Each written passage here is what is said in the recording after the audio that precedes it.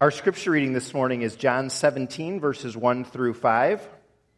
Let's listen together to God's holy and infallible word. After Jesus said this, he looked toward heaven and he prayed, "Father, the time has come. Glorify your Son, that your Son may glorify you.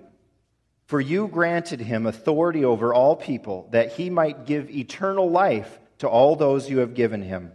Now this is eternal life. They may know you, the only true God, and Jesus Christ, whom you have sent. I have brought you glory on earth by completing the work you gave me to do. Now, Father, glorify me in your presence with the glory I had with you before the world began." That's scripture reading for us this morning. Last week, of course, we started in this chapter, John 17, and we noticed what a special text this is. All over the place in the Gospels, we're told that Jesus prayed.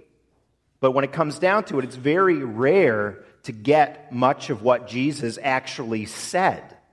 And here, this is a whole chapter's worth of Jesus' own praying.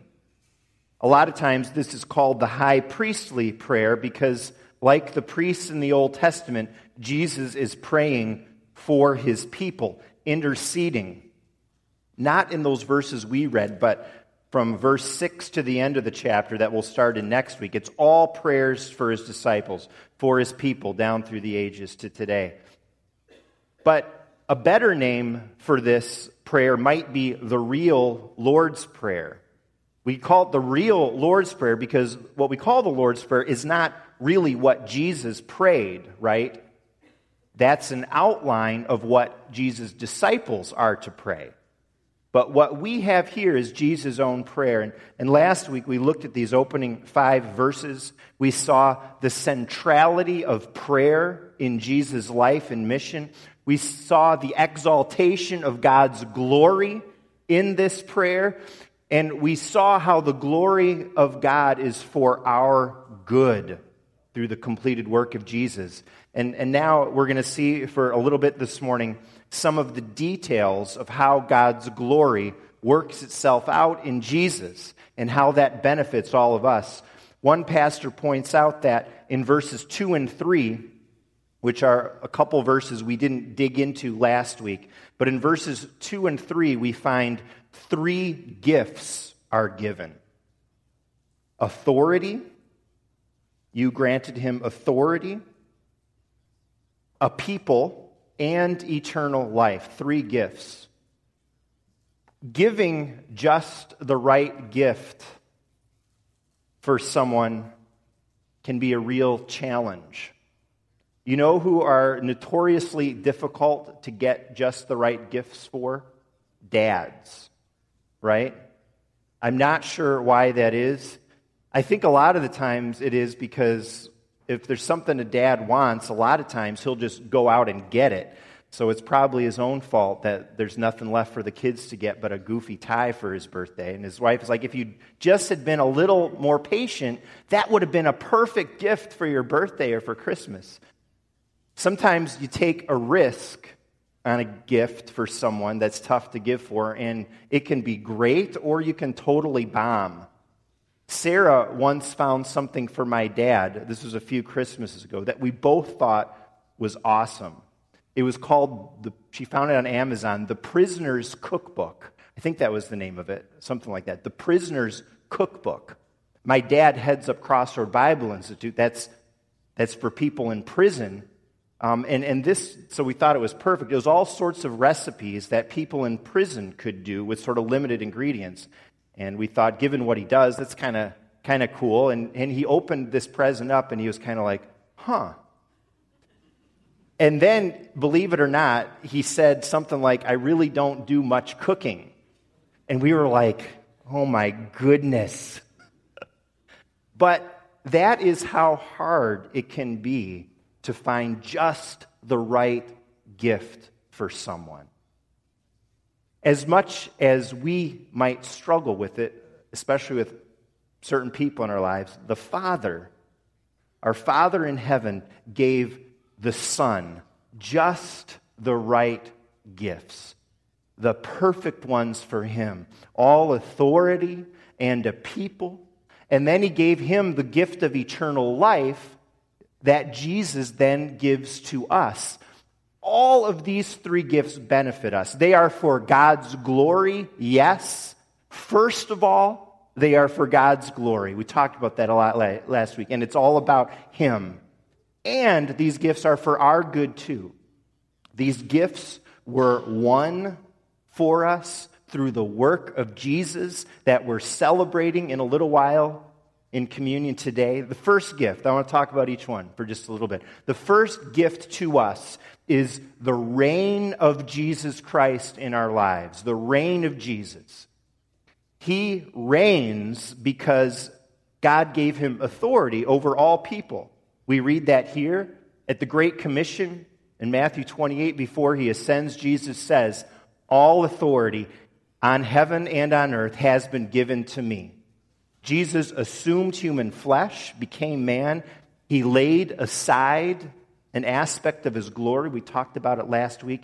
After the cross, he'd be glorified fully again, exalted to the right hand of God the Father Almighty, as we profess in the Creed. And that's another way of describing and talking about his power and his authority and his reign. He is seated at the right hand of God in glory.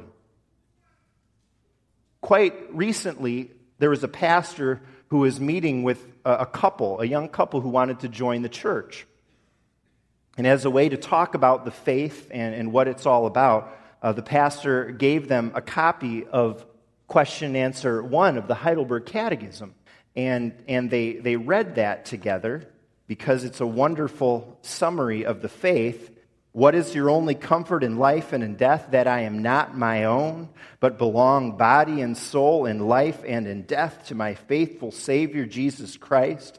He has fully paid for all my sins with his precious blood and has set me free from the tyranny of the devil. He also watches over me in such a way that not a hair can fall from my head without the will of my Father in heaven. In fact, all things must work together for my salvation. Because I belong to him, Christ, by his Holy Spirit, assures me of eternal life, and he makes me wholeheartedly willing and ready from now on to live for him. And the pastor asked this couple to point out or share anything that maybe struck them or that they found meaningful. And you've got to know, first of all, this couple has been through some tough times in their life, some struggles. Life's been hard. And then one of them pointed out this phrase. This is what was meaningful to them. He has set me free from the tyranny of the devil. He has set me free. And then that pastor and couple talked about how as there are cruel tyrants who rule nations and different groups of people in our world, Satan is a tyrant who wants to rule this world and he wants to rule your life. And on our own, we are under his thumb. We're oppressed under the devil's tyrannical reign. But because Jesus was given all authority, he can set us free.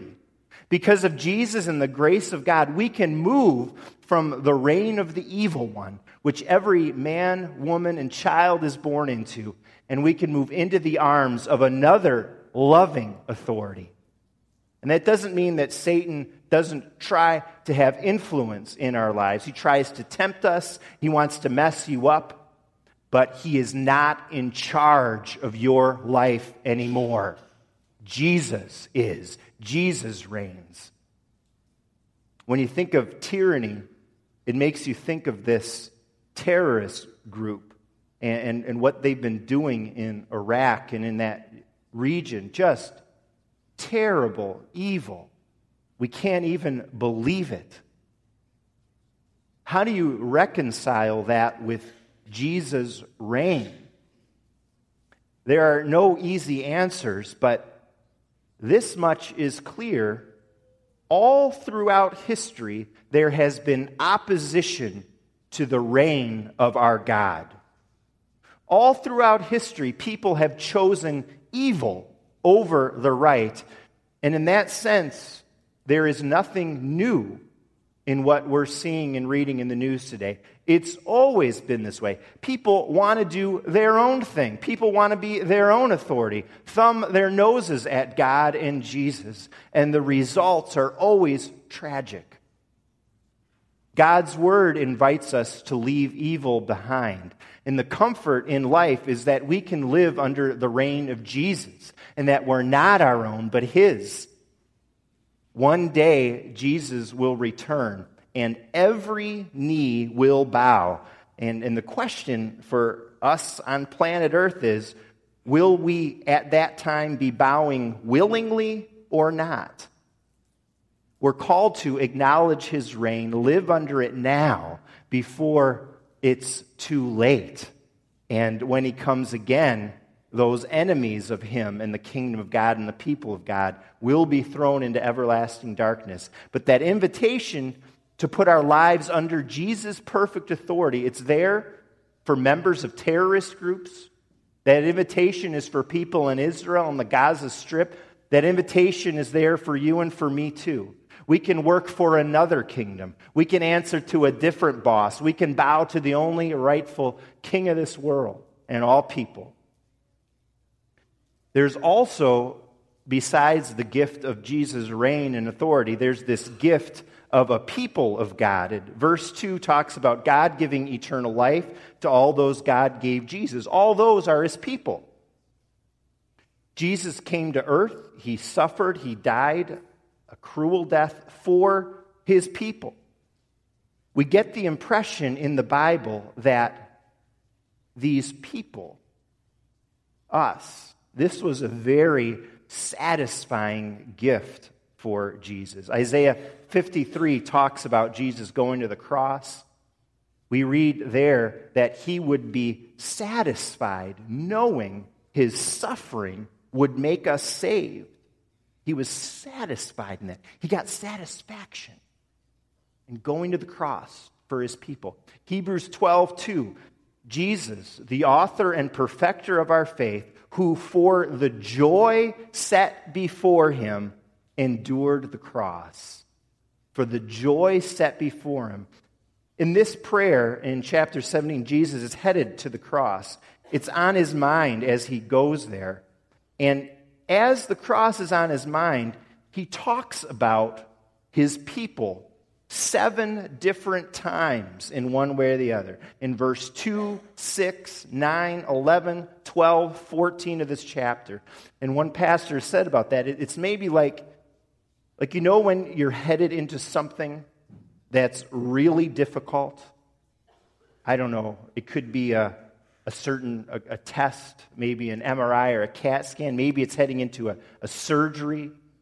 Maybe it's into a new job situation, starting high school, starting middle school, starting school period. You kind of psych yourself up for something that's going to be difficult. I can do this. I can do this. It's going to be okay.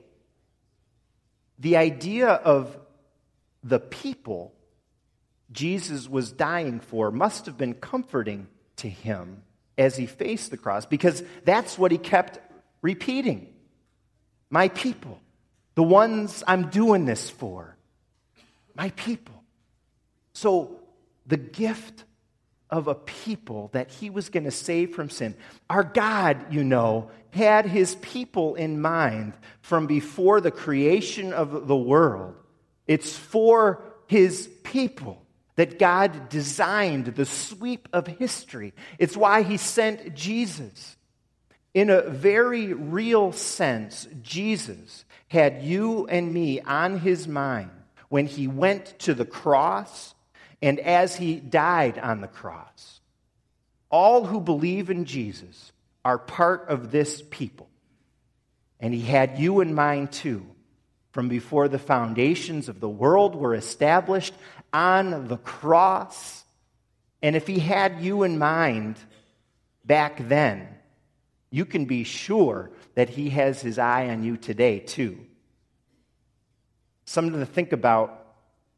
If Jesus loved His people so much, And he found them so precious, and it was so satisfying to him to go to the cross to save us from our sin.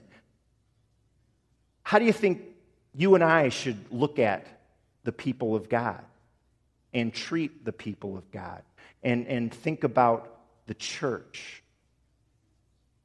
You know, sometimes we can let ourselves slip and be, I don't know, maybe a little bit harsh in talking about our church or the church. We don't do that here, so not our church, people in general sometimes.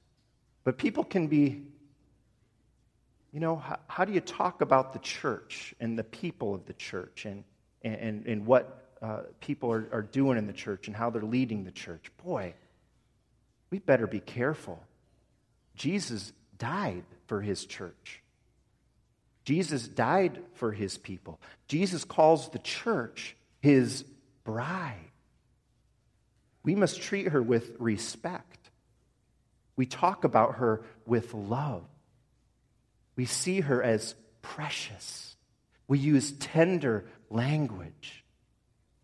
And this gift of a people for Jesus, this is God's gift to you too. The church is a precious place for you to belong to and to be received in and to grow in. And it's for you to love and serve others and find fulfillment and joy in that service. I think we were totally stunned. It seems like the world was stunned with Robin Williams' death this past week. That actor, 50-plus movies. We're reminded again that we're in a world of despair. People struggle. Not just famous people either. A lot of people.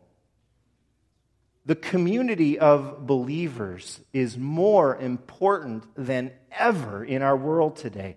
We worship our God here, yes.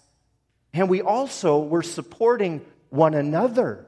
We're loving each other. We are there for one another in time of need. We're looking out for one another as we're in need. And we're reaching out. We're doing something about it. And that can make all the difference as you walk this road of life. And I've got to say, friends, I need the church. I need you. And I'm not just talking as a pastor. I'm talking as a man and as a husband and as a father who's trying to provide for his family. I'm trying to give spiritual leadership. I can't do it on my own. It's such a blessing to be gathered here and lifted up in worship Sunday after Sunday.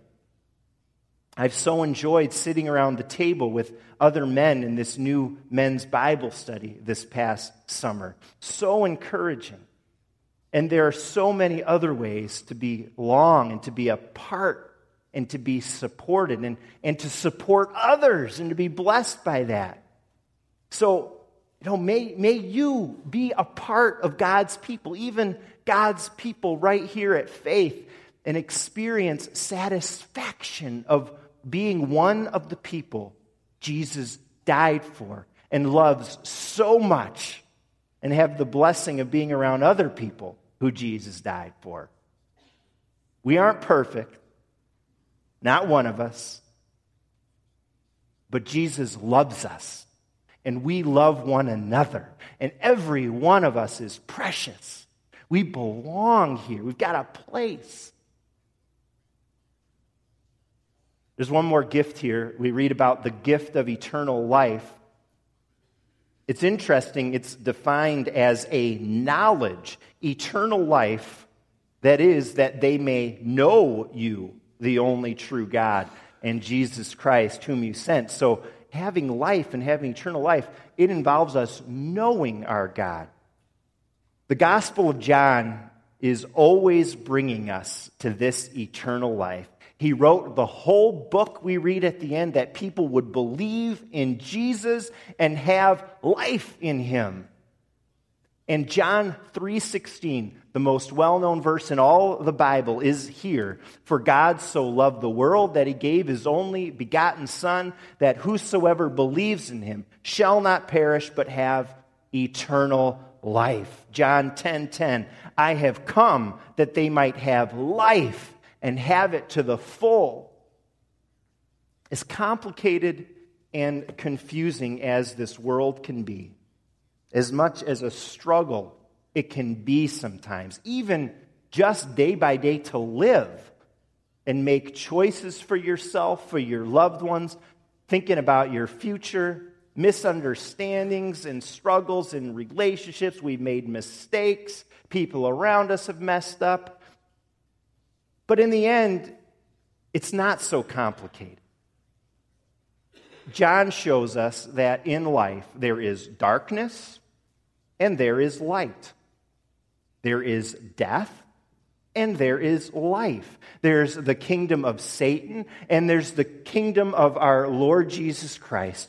And you can receive life and walk the road of life with heaven as the end destination and enjoy walking in the light on the way. You can't earn this life. You can't buy it. It's a gift. Our catechism says, how do I get right with God? In other words, how do I get out of the darkness and into the light and have life? It says this, all I need to do is accept this gift of God with a believing heart. It's all you need to do. It's free. You just accept it. The gift that the Father gave Jesus to give to us, this gift of eternal life, that is the most important thing we have to offer as a church. It's what it's all about. We offer the gift. We live that life together, and we grow in it. Brothers and sisters, may you receive the gifts of our God this morning. The reign of Jesus over your life, the people of God where you may belong, and especially eternal life. In the Lord's Supper, may we celebrate the gifts of God in Jesus, and may we all be assured they are ours today, all the days of our life, whatever God has in store for us, and forever in glory. Amen.